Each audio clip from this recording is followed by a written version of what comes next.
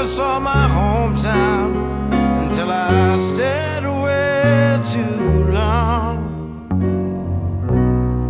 I never heard the melody until I needed the song. Good morning, and welcome to episode 397 of Effectively Wild, the daily podcast from Baseball Prospectus, presented by the BaseballReference.com Play Index. I am Ben Lindbergh, joined as always by Sam Miller. Today we are doing the Padres preview episode. Later in the show, Nick Wheatley-Schaller will be talking to Corey Brock from MLB.com.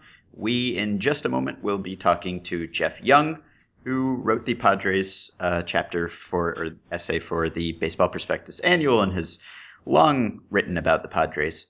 Quick PSA before we get to that. If you have not registered yet for the Reliever Fantasy League that Sam proposed on Friday, it is too late to register for the Reliever Fantasy League that Sam proposed on Friday. We got an overwhelming response, so we had to cut it off there. The other quick PSA is that today is a very big day at Baseball Prospectus, content-wise. A lot of you have told us that you have subscribed to the site at some point during the show's run because you found out about BP through the show, and that always makes us very happy to hear. If you are still on the fence about doing that, today would be a really good day to go to Baseball Prospectus and see all the stuff that we have up today. Probably the most that we've ever published in one day at BP, and there's something for everyone there. Pro scouting stuff, amateur scouting stuff, stat stuff, fantasy stuff, just a ton of articles. So go check it out. So Padres, Jeff, you literally just walked in the door after a long drive from Peoria where you were watching Padres. Can you tell us anything that you saw of interest there other than the enormous sinkhole pool that was preventing you from getting out of your room? Well, that was certainly a highlight for sure. Other than that, I don't know. I saw the Padres get beat a couple of times, so that they're kind of in mid-season form already. That's good. This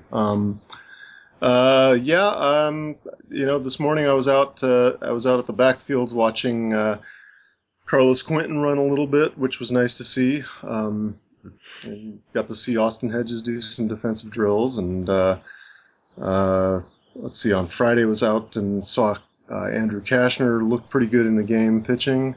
The defense was terrible; they didn't help him at all. But it's just really exciting to be out there. And gosh, that's a horrible cliche, isn't it? But it's really great to just even have baseball happening again. Were you awestruck by Austin Hedges' receiving skills and catching skills generally? I'm always in awe of everything Austin Hedges has done, and ever more shall do. I'm looking forward to seeing a lot more of him. So the good news, I guess, about the Padres is that you can watch the Padres on TV this season, it sounds like, if you're interested in such a thing. Is that the case? Well, yeah, in theory, everyone should now be able to watch. Everyone who has cable should now be able to watch the Padres in San Diego. So that's pretty good. Yeah, that's a big step forward. Really, yeah. joining the 2014 major leagues in that sense. So Jeff, what? Just out of curiosity, does that have implications for the team? I mean, obviously, it's not good for the franchise long term if half of their possible fans aren't allowed to watch them, but do they get more money now if twice as many people are able to watch them? I'm not sure how that breaks down financially for them. That's a good question, but I really don't know the answer to that. But certainly from a public interest and goodwill standpoint, it's going to make a big difference. And they are, it seems like, increasing payroll. Is there a reason given for that? Is it just the general prosperity of the league and the national TV contracts? Or because in your essay you spend a lot of time talking about how they've been, a $40 million to $60 million team, and according to something I just read recently, they're looking like an $87 million team all of a sudden. Is that what does that reflect? Yeah, a lot of that has to do with the new ownership group that the new ownership group that is now in place and apparently will be in place as opposed to the last new ownership group that never really was in place. Yeah, that's been a big shot in the arm, and they're definitely making a strong financial commitment to this team. What effect did that ownership merry-go-round have? Just to keep switching ownership every couple of years is pretty disruptive, I would think. Well, yeah, I mean, the biggest thing was those 2.5 or 3 years or whatever. It was so confusing because I don't think anybody, I certainly don't think fans had any inclination that ownership group really wasn't going to be there for the long haul. The idea was that they were going to that group was going to start building some foundations and really laying some groundwork for things going forward. And then when they tried to do that, all of a sudden they weren't really in charge anymore, and so everything, whatever they'd been doing to that point, sort of, it was like, okay, well, scrap all that. We're going to start something different now. I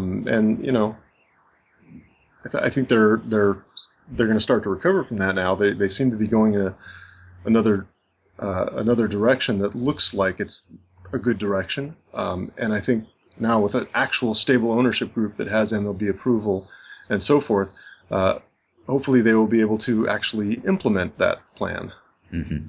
And what about on the field progress last season? As you noted, there wasn't any progress at all record-wise, but there were some positives to take from the season, I suppose. Well, yeah, certainly. I think the development of a few key young or youngish players was really helpful. Seeing a guy like Jed Jerko, who hadn't played at all in the major leagues before last season, and is really a converted third baseman, step in and become the everyday second baseman and really play quite well on both sides of the ball. We knew he would hit. We knew he would hit for some power.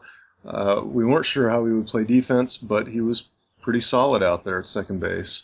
And then a couple of guys in the rotation that weren't necessarily in the rotation at the beginning of the year, but now look like pieces going forward, were Andrew Cashner and Tyson Ross, that both really came on strong, especially toward the second half of the season, and look like they should be a part of this, health permitting, which is far from a given with the Padres pitchers, that they should be a part of the rotation for a while.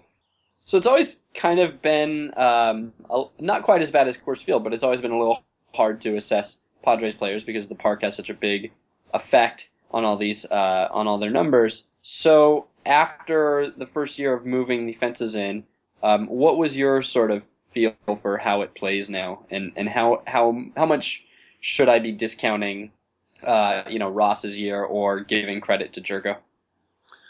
I haven't studied it real closely. The general impression I got was that it did boost home runs a little bit, but that it didn't have an overall effect on runs scored per se. So, maybe you're seeing a few more home runs from a guy like Venable or a guy like Jerko. Although, Jerko being right-handed, it wasn't going to be affecting him quite as much, since that didn't tend to suppress the right-hander's power so much. But I don't know. I mean, for example, Cashner and Ross are two really interesting cases for me. I look at Cashner and just the way he was going after guys, really coming after him with like 3 solid pitches, and he isn't that flamethrower that. Not that he doesn't throw hard, but he isn't just purely a flamethrower that a lot of us thought we were getting when he came from the Cubs. But he seems to have evolved into a lot more of a pitcher. And really, the big question with him right now. Last year, the question was, could he hold up to a starter's workload, and was his repertoire deep enough to really succeed in that role? And he proved yes on both counts. Now the big question is, can he repeat that in terms of most particularly with his health? Ross, it's a little bit different with Ross because he's had a lot of up and down, and his success, his track record in the major leagues has been very mixed prior to last year. And last year that slider kind of came out of nowhere, and he was a different pitcher. How much of an effect Petco had on those guys? I would imagine some, but I don't think it's that extreme. Those guys, I think especially Cashner, would probably succeed just about anywhere with the stuff he has. This isn't like, running Kevin Correa or Aaron Harang or Clayton Richard. I mean, when Clayton Richard was healthy, he had like a sub-3 ERA at Petco, and he was, nearly twice that everywhere else. So I don't think these guys quite fall into that category. Just curious. I mean, so besides the official park factors, there was always sort of the Padres hitters complaining factor, and they would sort of tell you what they thought of the park in their sort of grimaces rounding first after a deep flyout or their quotes after the game. So just as far as the players' quotes, how did they describe it? Well, or did they? I think probably I think probably the best indicator would be more of an absence of things. You weren't hearing quite so many excuses, I guess would be the word for it. It wasn't. It wasn't becoming as much of a distraction. I think it would be a good way to put it. So you mentioned the injury trend, or what seems to be a trend. Has it gotten to the point that you would label it that way? Would you call it a problem with the Padres, or would you still reserve judgment and say that it could just be one of those things? One team is bound to have a bunch of injured pitchers. Well, it's funny because you can kind of look at it both ways, but I'll tell you that in fact, I know you're having Corey on. Corey Brock had actually written an article just a few days ago about that and about what the Padres are doing this year differently in terms of training and taking more of a preventive approach to try and do things to minimize injury risk, which I know that sounds obvious and that's what every team should be doing. But I apparently they've made a few tweaks in their program to sort of hopefully help make that happen. Mm-hmm. So now that this team is spending a little bit more money, are we going to start seeing a bunch of extensions signed? Are we going to see a sort of Braves situation where a bunch of guys get locked up at once, or would you expect certain people to walk like Headley? Well, I'd love to see some extensions. I love what the Braves have been doing. I'd like to see the Padres follow that model as much as they can. Obviously, they don't have quite the same level of talent that the Braves have, but they have some guys. Headley's that's a little bit of a different case because he's already a bit more expensive, and you also don't exactly know what you're getting in him other than a very good third baseman and a guy who pretty much plays every day. But what he did the second half a couple of years ago, sort of, and he was dinged up all last year. So, you're not exactly sure what you're getting with him other than he's going to be a very good major league third baseman. But whether he's going to be a guy who hits 30 home runs or not, that's another story. So he's kind of in a little bit of a class by himself. But some of the younger guys, and I alluded to this in the annual essay, some of the younger guys that I'd like to see them target would be guys like Everth Cabrera and Jerko and Andrew Cashner and possibly Tyson Ross. But there's a few of those guys where I think, if you could lock them up now and get them into club favorable contracts for the next 3 or 4 years, they could end up paying pretty big dividends down the line. Mm-hmm. The Padres are kind of a strange team in that they signed a bunch of these extensions a couple years ago, and they're one of the few teams that sort of had the guys go belly up on them a little bit. I'm thinking of Lubke, and I'm thinking of Maben. There might have been others. Hundley, right? Didn't they lock up Hundley too? Yeah, so is there any sense that, well, I guess there's probably not. I mean, these are just exceptions, right? I mean, everybody knows these extensions are club favorable. So even if a few went against them, they're probably not going to be too scared of that, I would think. No, I think everybody's pretty pleased with the process behind that, and that those were just, Lubke to go have Tommy John almost immediately after that, and then for that Tommy John not to take, and now he's had a second one. That's kind of looking like a lost contract. But given the information everybody had at the time, it looked like a great signing. Same with Maben, who unfortunately he got hurt again today, and now they're not sure he's going to be ready for opening day. So he's just not been able to stay healthy at all. Hundley has more or less been able to stay healthy, but he's a solid major league catcher, but he's like he's a really good complementary player, but kind of on a borderline starter. If you have to rely on him too much, that's kind of a problem. But if you have him like working in tandem with a Yasmani Grandal, it's not so bad. Whereas if you've got like Grandal is out, and like he was the second half of last season, and then you've got Hundley backed up by Rene Rivera, then you have problems. But I think there's a general recognition that was not a process issue. That was just really unfortunate. So you kind of made the case in your essay that what the Padres have done is not so different from what other successful, sustainable, small market, low payroll teams have done. So are you confident that if they just kind of stick to that process, that things will maybe go their way more so than they have so far, and that this is a winning plan at least?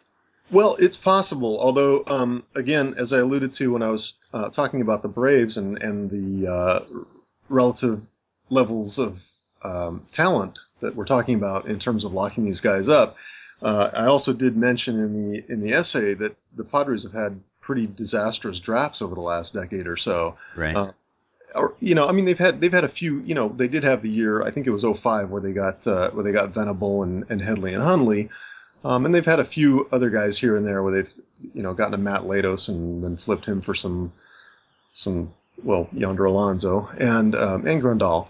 But I think really the biggest the part of that whole thing. I mean, there's a couple of things. One is you want to be identifying this talent at the amateur level. You want to go out and get the right guys. You want to go out and bring them into your system and develop them, and of course keep them healthy. And then you want to lock them into these favorable deals that hopefully they're the high level talents that you can do that with, and then hopefully and there's a lot of hope in this, of course, but it'll start to kind of build on itself. I'm thinking back even to like the way the Indians were doing it in the 90s, but part of the problem is when the first part of that plan is obtain really good amateur talent and you're not quite there, it's sort of hard to make the rest of it work. I think there are a few pieces, but there could probably be a lot more if they'd been a little more successful or a lot more successful in their drafts. So I have a question that I have to ask for selfish reasons. I'm in this kind of prediction pool where I have to name an all-star for every team, and I don't know who the Padres all-star is going to be. So I was hoping you could tell me. Well, whoever it is probably won't play. That's sort of a tradition we have, because, well, who will be the Padres all-star this year? I would say, I think it'll be Cashner. Okay, good. I'm writing it down. Is this team going to hit, do you think? Yeah, they'll hit all right. Assuming anybody stays healthy, which, yeah, that's sounding like a broken record there. But, if Grandal's healthy, he's going to hit a bit. Alonso should have a better year. He's never going to hit for much power, but if his hand and wrist and everything that makes a hitter do hitting things are working, he should be all right. Jerko, it'll be very interesting to see how he adjusts to the league's adjustments. I think Cabrera is going to be fine. Headley, again, we don't quite know. He'll either be good or really good. Maben is hurt again, so we don't know. Venable, I'm expecting Venable to slip a little bit this year just because he kind of had those 2 insane months last year, and that's not too reasonable to expect. They've upgraded the bench a bit, having Seth Smith available to fill in when Carlos Quinton hits the DL again is a significant upgrade over Mark Kotze. Quinton, he plays 80, 85 games a year. If he could just play 120 games, that really helps a lot of the offensive problems.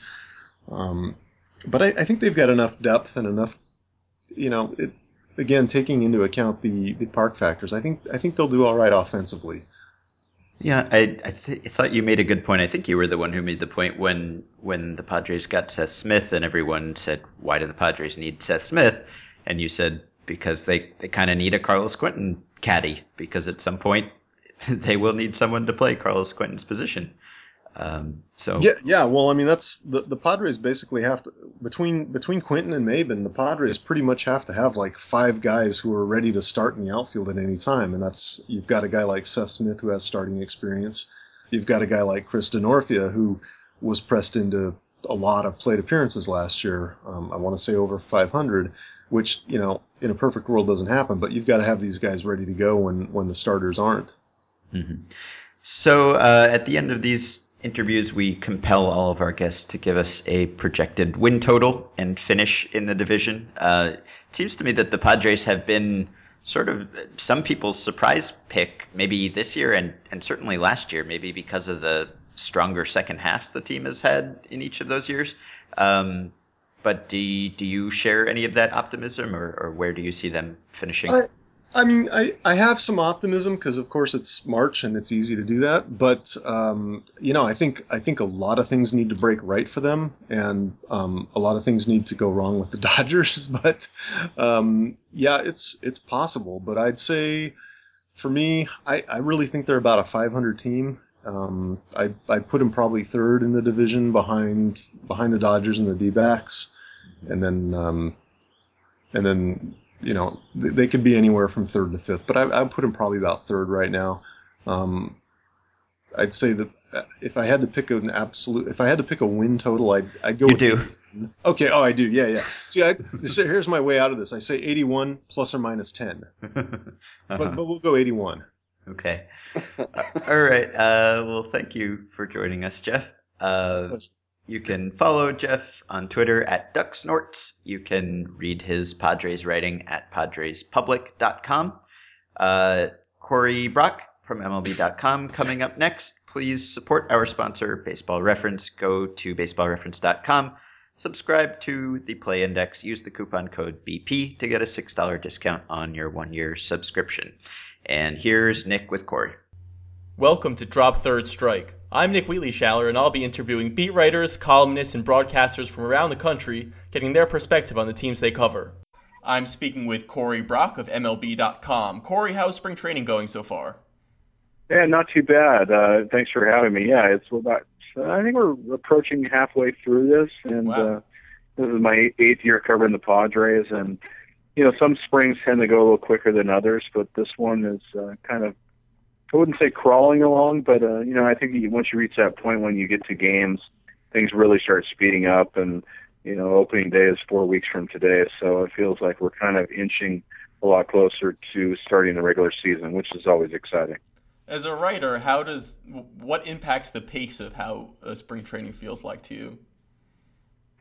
I guess probably the flow of news in terms of breaking news. There's a lot of static items that you kind of track each day. The injuries, injury updates. There's always somebody that pulls up with something in camp.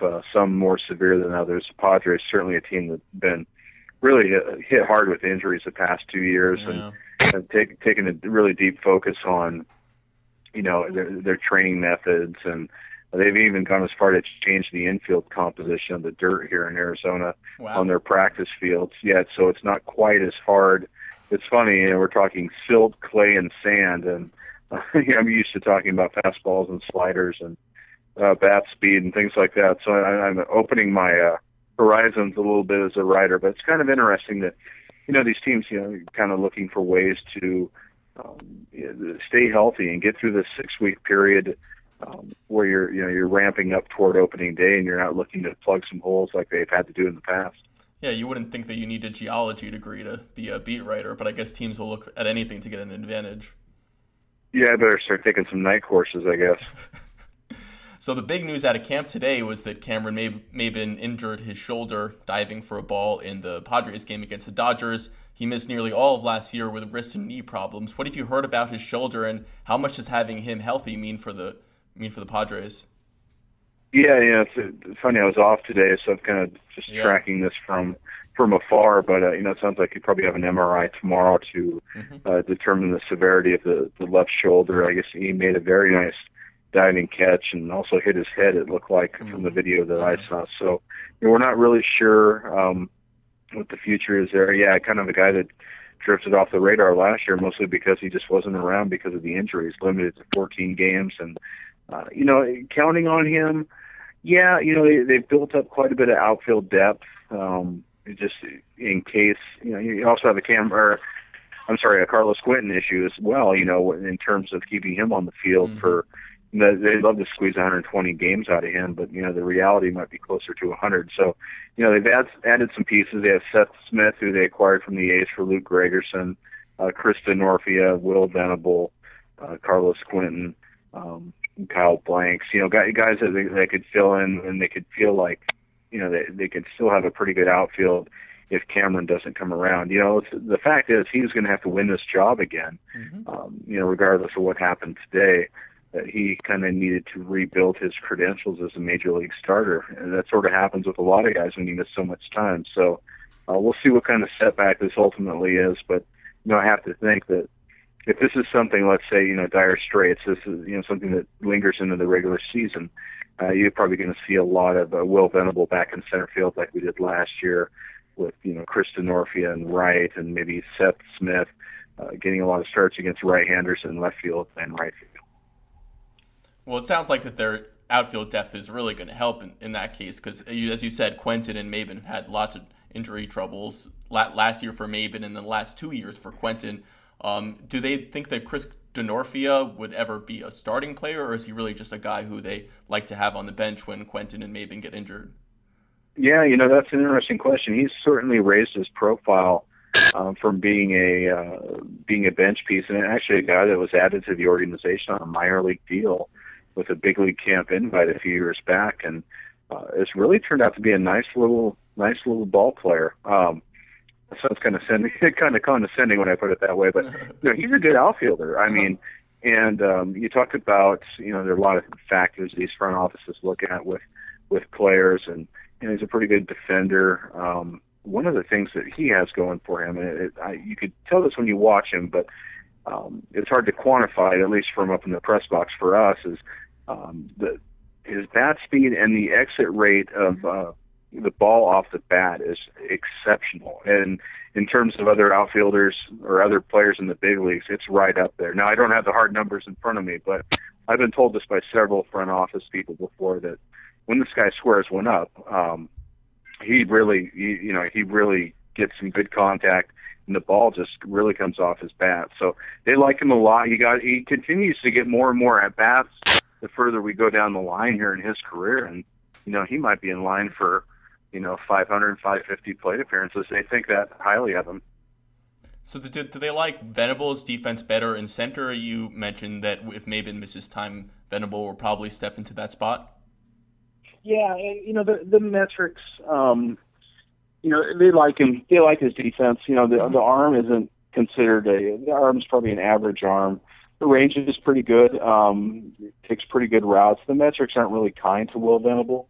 I think internally he's viewed as a lot better defender internally in the organization than he is elsewhere. And of course, if you're looking at 1 year's worth of defensive data, that's not really a good way to go down the road there. Yeah. So you really need like 3+ years on that. But yeah, they like him in center. It's just it's an easier plug for them. Very good athlete. We talk about his playing basketball at Princeton and being a little bit of a late bloomer, but he's a good athlete, and I think he's the smartest fit for center field if Maben is not healthy or can't win the job. Venable flashed some good power last year. He hit especially well in July and August. What was he doing during those 2 months that made him so productive, and can he replicate that in the future? Yeah, that's a good question. I asked him that too, and I followed his career. There's a handful of guys in that clubhouse who have been there pretty much since I've been there or came up shortly thereafter. Chase Headley, Nick Hundley, and Will Venable. Those three mostly. And Will's always been a guy who has tinkered a lot with his stance, his setup, his swing. Something doesn't work, he would switch and try something different, toe tap, some timing stuff. just a whole lot of different things. But last year for him working with Phil Plantier and Alonzo Powell, the two hitting coaches, I really found something that worked for him, and he stuck with it. And you look at his, you mentioned it a little bit there. You look at his year as it started out. His first 3 months were pretty bad, but Yeah. I think he realized that the thought process was good, the mechanics were good. Maybe he wasn't getting a lot of hits, but maybe still making a lot of hard contact. Maybe a little unlucky that maybe things would change, and sure enough, they did. So. It's funny. I think one of the best things about baseball is not everybody has the same career arc. It's not the same linear path for these guys. And some guys find it sooner than later. Some guys never find it at all. But maybe something for Will. He found something at age 30. He's 31 now, and I think moving forward, he's a very good baseball player for them. The one thing that scares me though is and this was kind of the Headley effect from 2012 moving into last year. Is that home run to fly ball ratio? I think that's going to be tough to replicate that, and I think we're going to see some regression there. However, I don't know if he hits 20 or 18 home runs, but still has an ability to square a ball up pretty well. And I thought really I should mention this. I thought one of his biggest steps forward last year was his ability, really for the first time in his career, to hit left-handers. So, Yeah. He hadn't done that before, and he had kind of been a platoon guy. You saw the Denorfia Venable platoon an awful lot in right field, but hit lefties well, hung in there a little bit, hit that front shoulder in, tracked the ball better, and he's an everyday player. He's going to get 600 plate appearances, and I think he's going to produce some big numbers. Looking at that August again, 42% of his fly balls ended up as home runs. Remarkable. Yeah, I think we'd all take that, wouldn't we? Yeah. So. And they were wise, and they locked him up. I think they gave him a 2-year extension shortly after that, a club-friendly deal, as the Padres have done an awful lot in the past. They haven't completely overextended themselves on some deals, and made some pretty smart moves this offseason, I thought, too, in terms of spending, especially for a team that hasn't dabbled much in free agency. So, they're taking some steps to kind of build something here, but they think Venable, even at age 31, that he still, maybe his better days might actually still be ahead of him. Mm-hmm. Yeah, you never know how a player is going to develop. So last year, Everth Cabrera dropped his strikeout rate from 25% to 16%. That helped him get on base a bit more to take advantage of his great speed. What did he do differently that led to such a significant increase in contact? Well, he was another guy as a switch hitter that, if you look at his splits earlier in his career, and I'm trying to remember, I think, very, very bad as a right-handed hitter, almost to the point, and I hope I'm not confusing one side for the other here. I don't think I am. I think almost to the point where I've asked other people in the organization, I was like, should this guy give up switch hitting? Mm-hmm. But I think he found something a little bit from that right side, a little bit more compact stroke and an ability to maybe to take the ball up the middle. That's what all these hitting coaches want you to do. Of course. Is kind of take everything right up the middle. So I think he got a lot better from the right hand side. A guy that's that's been in their system for a while, came up as a Rule 5 pick that they stole from the Rockies, really, going back to, I don't know when that was, 08, 09 Rule 5 draft, but just kind of matured a little bit, and then obviously, he was their all-star representative, and then got dinged with the biogenesis stuff and missed the last 50 games. But I think unlike Yasmani Grandal, let's say, who also missed the first 50 games last year, you didn't have a whole lot to go on with him in terms of major league production. He came up at the end of 2012 and did that nice, he homered from each side of the plate, I think, in like his first start or something.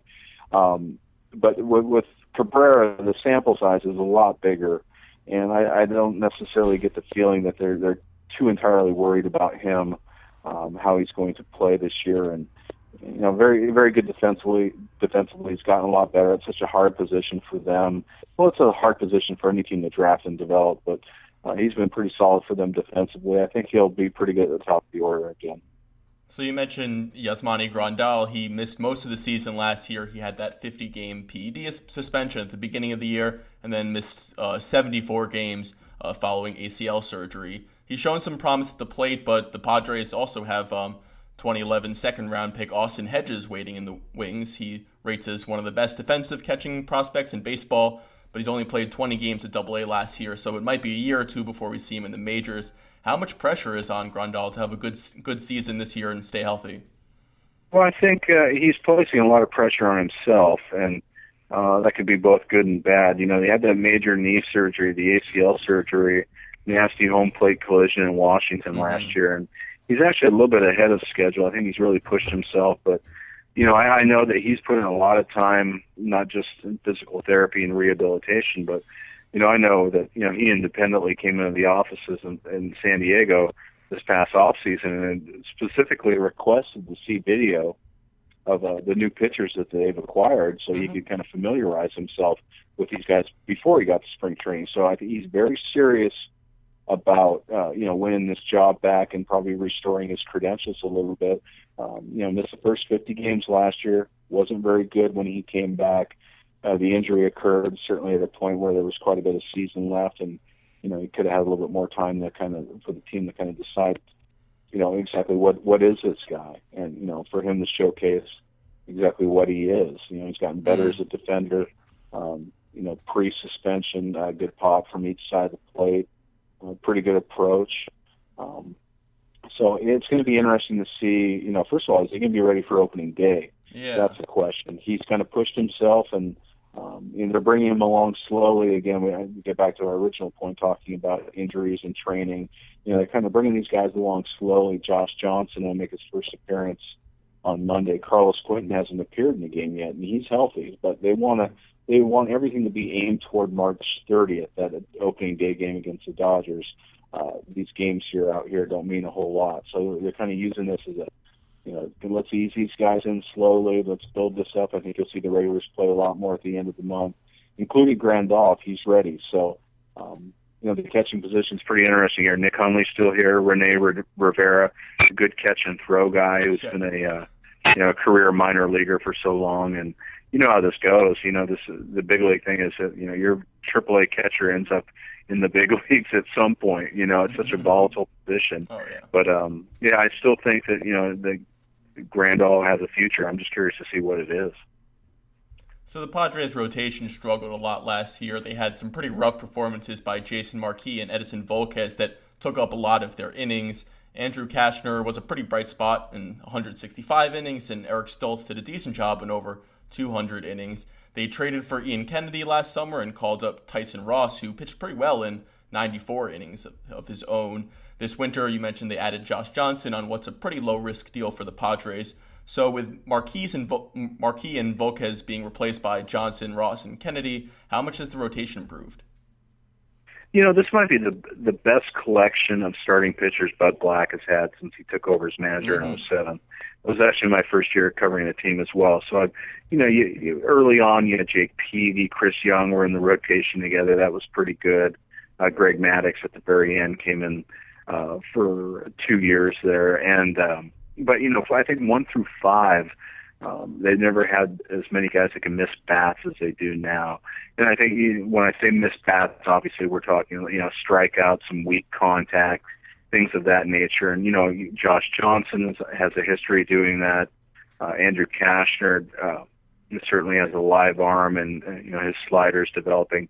And Tyson Ross, I haven't checked the numbers, but, this guy may have missed more bats in the second half last year than just about any other pitcher in baseball in terms of contact rate. So, and Ian Kennedy, not a guy you typically think is a power arm because he's not, but you look at his career strikeout numbers and they're pretty good. And the pitching coach told me that, hey, if you could do that, he considers you a power pitcher. So then Eric Stoltz, as a number 5, gave him 200 innings last year. I think anybody in the league would take that from their number 5. So, they've worked on some things with Josh Johnson. They worked on some things even before he got to spring training, in terms of getting him back to that, getting him extended a little bit, creating more of a downhill plane. He's a tall guy, 6'6", 6'7".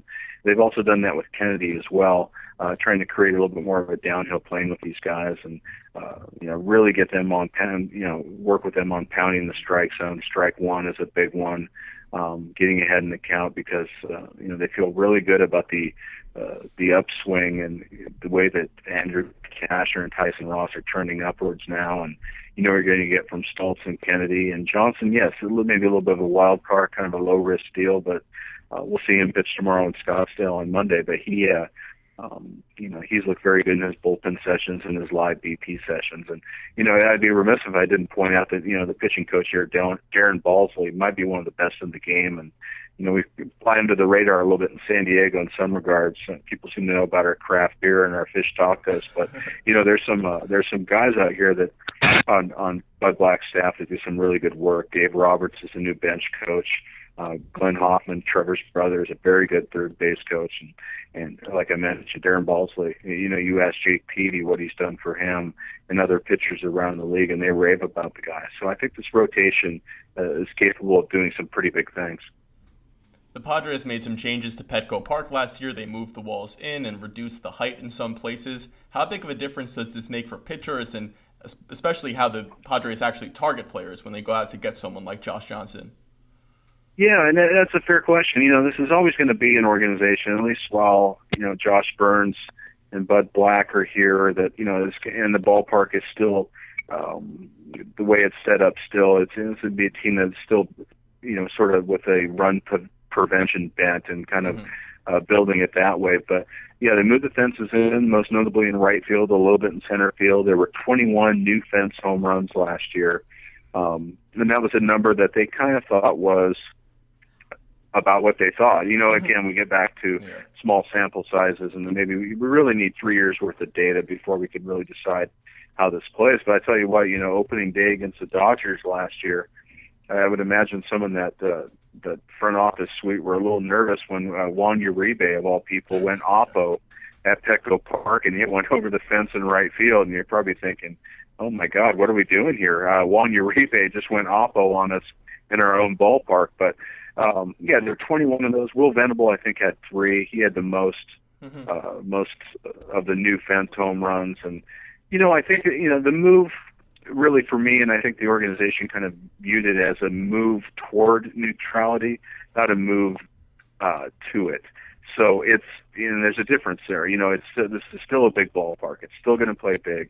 April and May, when you have that marine layer coming off that big body of water, it's right outside the ballpark called the Pacific Ocean, is still going to cut down on a lot of fly balls. But, I think for the hitter, I think it really had a big effect, even if it wasn't tangible results, but just thinking that, hey, if I really square one up here, it's going to go. And I think that's a very important thing for a hitter. This ballpark has gotten into many a hitter's head since I've covered the team, and probably even before that. And once that happens, it's tough to get a guy back. So I think, at least from a psychological standpoint, I think hitters feel a lot better about this place. Pitchers still feel very good about this place, that it can still be pretty forgiving. And I think, fans probably enjoyed a little bit, higher scoring game, even if the sports writers grumbled a little bit because we got so used to those 228 games. But no, I think everybody kind of wins in this scenario, and that's what the Padres sort of intended. One thing that may have been affected by their ballpark in past years is the amount they like to run. They lead the majors in steals over the past 3 years. Guys like Cabrera, Venable, and Maben have all stolen at least 70 bases.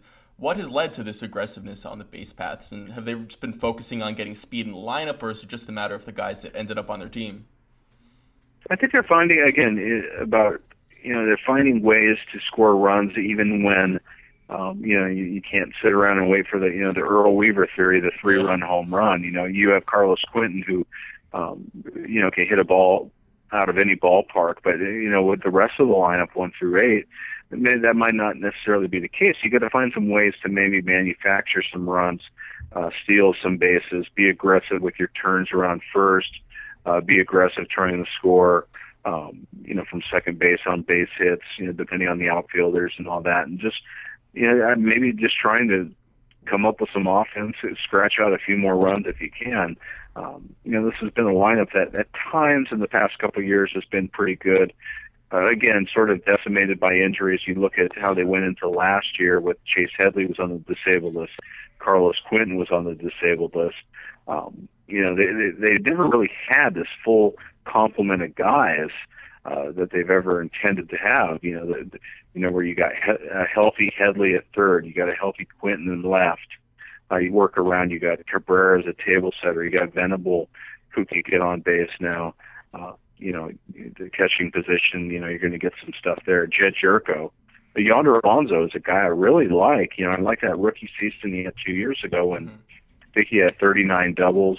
And he was off to a pretty good start last year. He had something like 6 home runs in his first 200 at-bats or so, or maybe a little bit more than that. And then he suffered a hand injury, never really recovered strength-wise. But, I think there's some interesting pieces. And, not all these guys have to hit 40 home runs. They each kind of have to do what they've done before, but collectively do it. And I guess that's kind of the trick. I think that probably applies to a lot of teams, but I think there's a sense here in San Diego, at least from Josh Burns and Bud Black, is if we can keep all these guys healthy for a while, all of them together, we're going to score some runs. Ballpark's still big. We're still thinking run prevention. Our pitching staff's better. Maybe this is a team that can win 83, 84, 85 games. Yeah, I mean, definitely it's a pretty impressive core if you look at everyone across the board. Yeah, and it's guys who have done it before, but they just haven't done it collectively together, and that's kind of the wild card in all this is the health component. And I know I get hammered on by fans a little bit, just saying you can't use that health as a crutch, and I do realize that. This is a team that's also underperformed greatly in the first month of each of the last 2 seasons, and by May 1st has been completely out of the NL West. They can't afford for that to happen again. This is kind of gets back to the training methods. What can we do to keep these guys healthy and on the field, keep this collection of position players together, the starting rotation? We haven't talked about the bullpen, but I think the back end of the bullpen's a lot stronger than it's been in the past, especially when you set up a Torres, Benoit, Street, 7, 8, 9, that, this team may sneak up on some people, and maybe they're kind of, I've seen a few things, everybody's kind of chic picked to make a move in the NL West. Yeah, so they definitely a team that could compete if they stay healthy. One question which will be sort of hanging over their heads this year is Chase Headley will be a free agent next winter. He's been considered a possible trade piece for contenders looking for a good third baseman. What does his future in San Diego look like? Yeah, that's kind of a complicated question. I think Chase would like to stay in San Diego. I think the Padres would like to keep him here. He's not too keen on negotiating during the season for fear of distraction. I think we've seen that happen a few other places before, and also he's had a slide last year offensively, and so maybe the Padres are looking at this like, okay, well, you're gonna make $10 million this year. You're gonna be a free agent after this year. Let's see how this year plays out, and then maybe we could look at this a little bit more in the off season. I think from Chase's end, especially with his representation, his agent group have scored some huge deals in the last 2 years. The Tanaka deal being the latest. So maybe it behooves him a little bit to look at free agency and see what's out there. But I hate to think that it's a guy I like dealing with, and has been a good player for them. He has his warts, I understand, but this is a guy who is plays a premium position at third base, has power from each side of the plate, is willing to take a walk, is extremely durable, and he's a plus defender. I think there's a real value in that. And even if you look at his WAR last year, even though he slid a little bit, it was still pretty good. And this is a nice piece, a guy that's not even 30 yet. So I think there's still a lot of upside here. Let's watch how this kind of shakes out this year. If the team struggles badly and he's playing well, maybe they move him and get some pieces back. However, the big problem these days is, as you've seen throughout the industry, is no one wants to part with their prospects. These guys are gold. I mean, these are kind of like indentured servants. They're not making anything, and you control them for 7 years, 6, 7 years. So, the days of those mega prospect deals, I think those are gone. I mean, that's probably a topic for another day. They just don't see a whole lot of those anymore. Will Myers, maybe that's one of the last ones. But, in terms of getting young talent back, and just teams are just so reluctant to move these guys. So, if we're talking a year from now, is Chase Headley here? I'm slightly inclined to think that he isn't, but I think he's probably holding out hope, and I think the Padres are holding out hope that he is. All right, well, it sounds like the Padres are going to have a very interesting season. We'll keep an eye out on Maben. He could really make a difference. But thanks for coming on the show, Corey. Yeah, great. Thanks for having me. I really appreciate it. Yeah, it's been great talking to you. Hey, thank you very much. That was Corey Brock of MLB.com. You can read Corey at Padres.com or follow him on Twitter at FollowThePadres. Tomorrow we'll be discussing the Milwaukee Brewers. Thanks for listening. 7 hours on the highway. Good times. Were you driving alone? My wife came out this time. What did you listen to? What did we listen to? She listened to me mostly. She kind of got the short end of that one, but so to speak. You're telling us that, but we're about to ask you to speak. Can we have her on, possibly?